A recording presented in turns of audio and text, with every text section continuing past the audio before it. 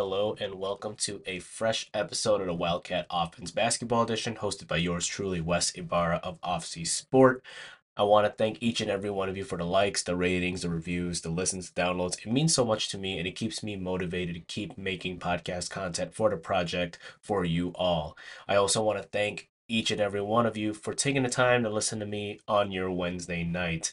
Whether you're chilling at home, maybe getting dinner, working out, or getting that homework assignment done while thinking about Northwestern basketball. Man, it's been a long day. But yeah, I appreciate you taking the time to spend this Wednesday evening with me. I hope you're also enjoying the upswing in the weather lately if you are living in the Chicagoland North Shore area. Went out for a run today, and man, it's good to see the weather back in this area instead of being in the bitter cold. And of course, I know in the last episode we talked about Super Bowl Sunday with that game against Penn State being on that day. If you are a Niner fan, I feel for you. In many ways, you can say that the Niners had that game won if they had just done a couple more things defensively, if Greenlaw never got hurt, or if they just ran the ball more because you have the best running back in the league. And if you're a Chiefs fan, I'm happy for you that your team won back-to-back Super Bowls, but I also feel for you because of the incident that happened today. So for those that don't know, there was a shooting that took place not very far from the stage of where the Kansas City Chiefs did their um, Super Bowl parade presentation or their crowd work presentation, which is in front of that train station, Union Station, in the heart of downtown Kansas City. My heart goes out, my prayers and condolences goes out to the fans and the families of those that got injured and the one victim that got deceased. There's no space for that in any realm of reality or imagination, right? I mean, it seems like uh anything. We can't have nice things anymore. And I don't know why. It's not fair. It's ridiculous.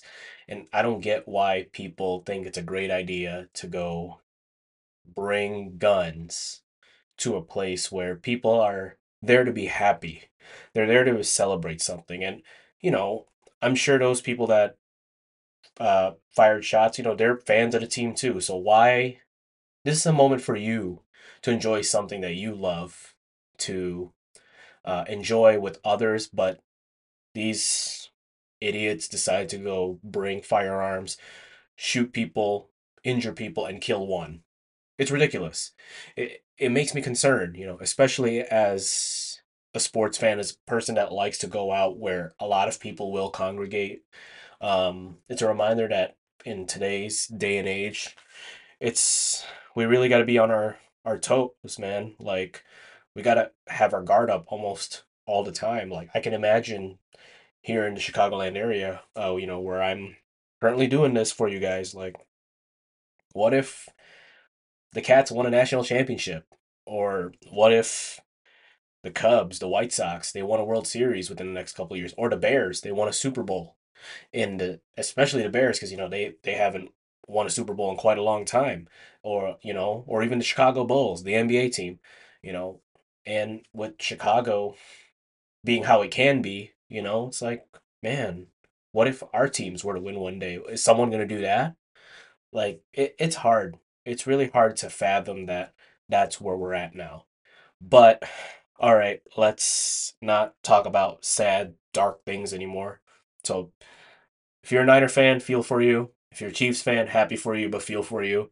And let's talk about Wildcat basketball. Task at hand. So, um, Cats have a game tomorrow night at Rutgers um, at 5:30 p.m. tomorrow. That game is going to be on Big Ten Network and ESPN 1000 on the radio call for the Chicagoland area. And if you're on a national level, Sirius XM channel 380. The Cats are 17-7, 8-5 in the Big Ten. Currently sitting at fourth, so luckily we're not going down, but we're not going up. But like I keep saying, we're playing for better seeding at this point. While Rutgers is 13-10, 5-7 in the Big Ten. However, I've had the pleasure of watching one Rutgers game this season, which was the game against Purdue, and also I've seen Rutgers play Northwestern a season ago, and that team is better than what their record implies. Um, but some fun facts going into tomorrow's game. Over the last 2 years, the Cats have won 20 Big Ten games, which is their most across consecutive seasons in school history since the 1931 or 30-31 and 31-32 seasons. That is from NU Sports. And this is the 20th meeting between Northwestern and Rutgers, and the Cats have a 12-7 record against them. Let's hope that after tomorrow night, it goes up to 13. Last year, the Cats went 1-1, with the Cats going 65-53 in New Jersey, while while the Cats lost actually at home to the Scarlett Knights in Evanston. So um, you know, like I said, it's a really good team. It's better than what the record implies, and I would expect that this team is going to be in for it when they go down there to Piscataway to play the Scarlet Knights, because Rutgers only allows just 65 points a game, which is the second fewest in the Big Ten. And opponents are generally shooting 39.6 from the field and 30.3 from beyond the arc, so which is a very concerning number, right? Because the Cats like to shoot the ball. So, if anything, to kind of put that first key right away, the Cats need to get the ball in the net, right? You can't afford to have a night where it feels like a lid is on the basket, right? And like I said, like I keep saying, we're at that part in the year where there's so much college basketball to be played, but very little college basketball to be played. And it just so happens that this part of the calendar is in the shortest month of the year in February. As a matter of fact, we're halfway through February. And before I get into that, happy Valentine's Day to everybody, and also happy 50th episode. I realized in the last episode we hit episode 50, so happy 50th to us here at the Wildcat offense. But anyway, back to the game, right? For the most part, Northwestern is better than Rutgers this year at every statistical category, with the exception of total rebounds. Um, Rutgers averages 35 a game, while the Cats average 28.7. And block shots. Rutgers has 5.3, the Cats 3.3. What's very similar is that they seem to have a two-man group being the face of their teams, right? So for us, it's our fearless leader, Boo Booey, right? He leads the team in points with 18.8 and assists with 5.4. And Brooks Barnheiser is our best rebounder with 6.8 rebounds and our best defender with 2 steals on the year. For Rutgers, it's Jeremiah Williams and Cliff Omoruyi. Williams averages 14 points on 41.7 shooting, 40% from three. Hasn't missed a free throw shot all year, so that's really, really impressive. Omari has 9.1 rebounds a game. Williams has 3.3 assists, and Omari has 3.2 blocks. So that's something that, again, the Cats should consider. Other than just shooting the ball, is it's to avoid getting blocked, right? I just mentioned seconds ago that Rutgers is better than Northwestern at blocking the basketball. So, and it's not a slight, right, against our bigs or forwards, right? I mean, our guys are going to work too, but that's something that needs to be considered going into the game. Besides those two guys on Rutgers, Andre Hyatt is a guy to focus on. 11.3 points a game with 39.1% shooting, 32.8 from the field, and he averages 4.9 rebounds a game. And there's also uh, Mawat Mag and Derek Simpson. Those guys are averaging just a shade under 10 points a game, 9.8 for Mag and 9.3 for Simpson. And, you know, this is going to be a team that, again, will play hard. They are winners of their last three of five, those three wins actually in a row. And they've actually beaten teams that Northwestern did not beat, has beaten, and has yet to face. So I've had the pleasure of watching the Rutgers Purdue game on the TV a couple weeks back. That was a 68-60 defeat, but that second half was really good for Rutgers, and you were probably worrying about Purdue to see if maybe they were going to get upset on the road to Rutgers, but they held on. They did lose to Penn State, which is a team that Northwestern has beaten or just recently beaten.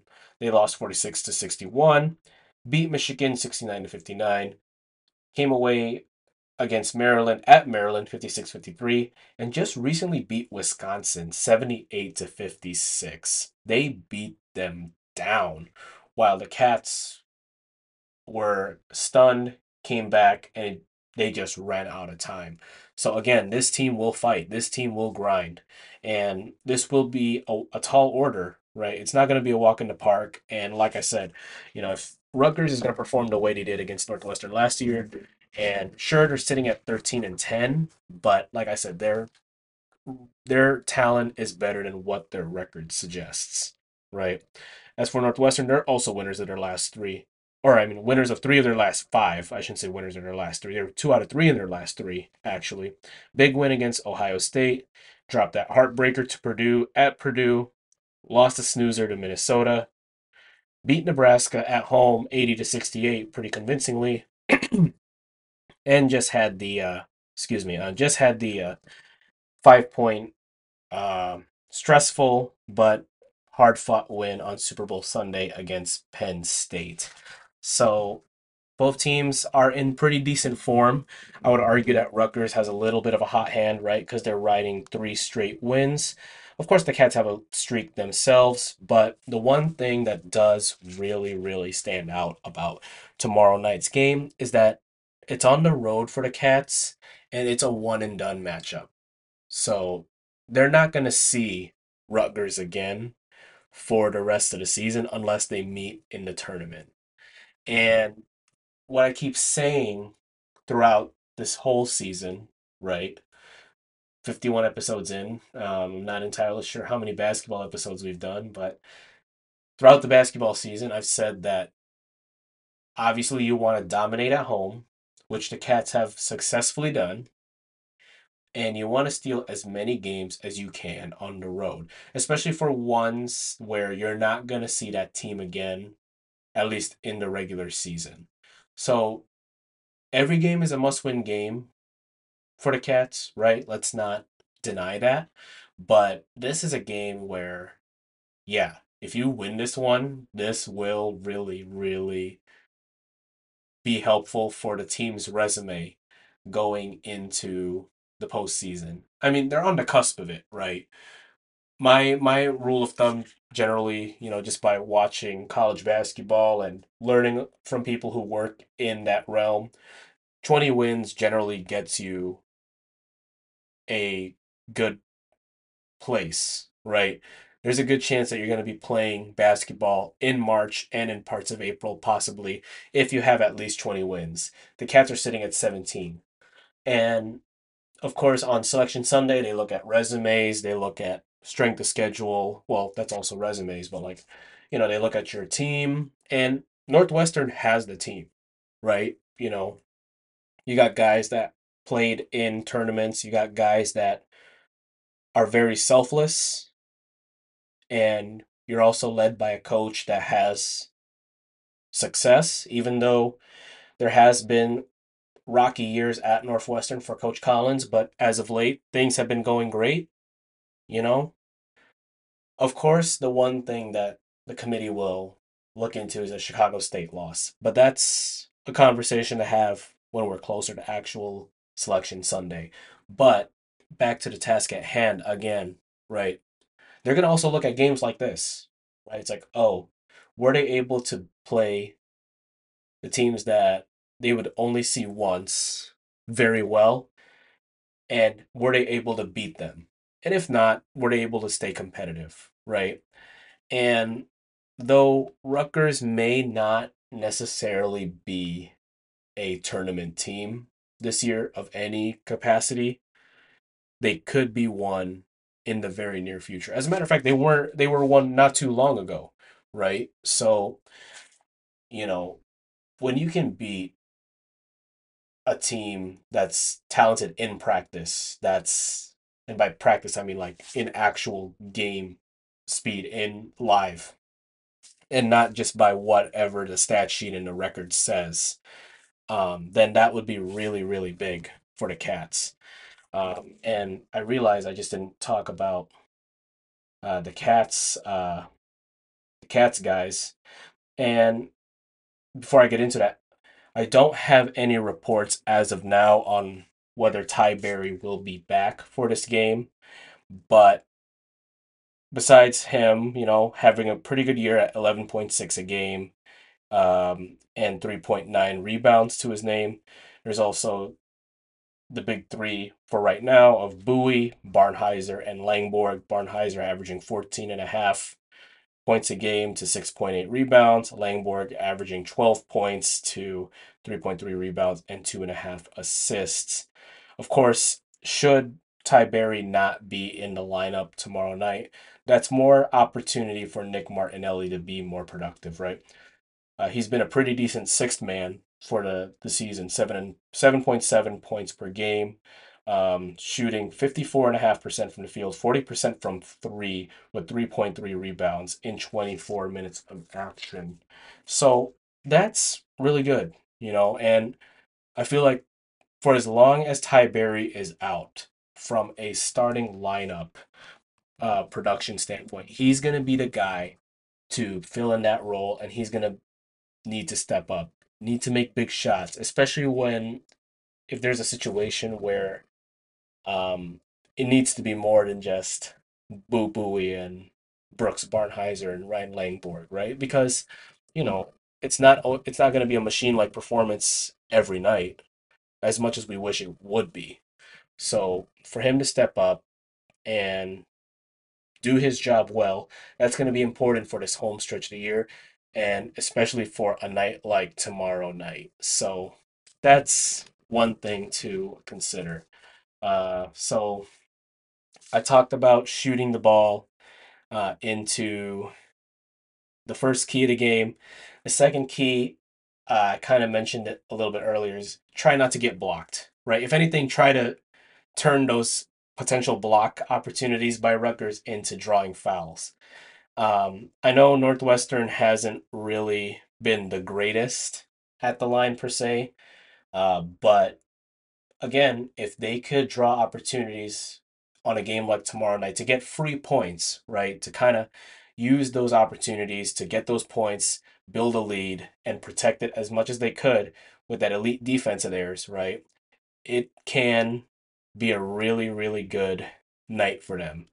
More than just the multiple guys scoring in double figures and shooting the lights out, right? So that's that's the second key to game is try not to get blocked or turn those block opportunities into actual drawing fouls for your team. And the third key I would say is try and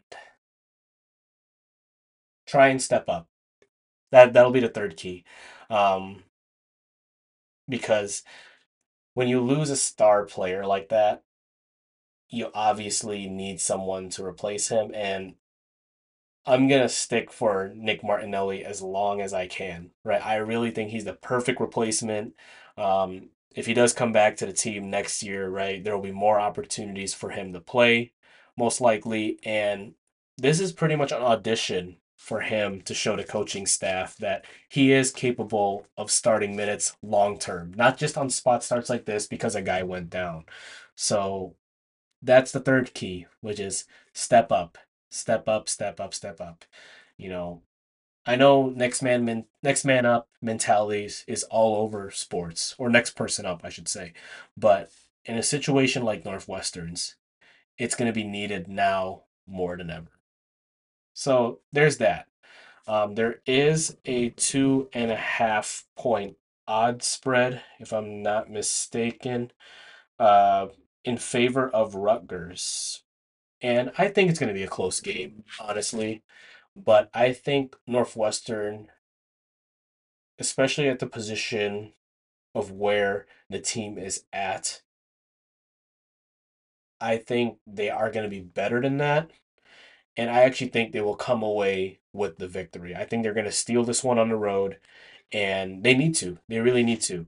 But that being said, I do think it's going to be close, and I'm going to say that the score is going to be, just using the totals here, the over under totals here. I'm going to go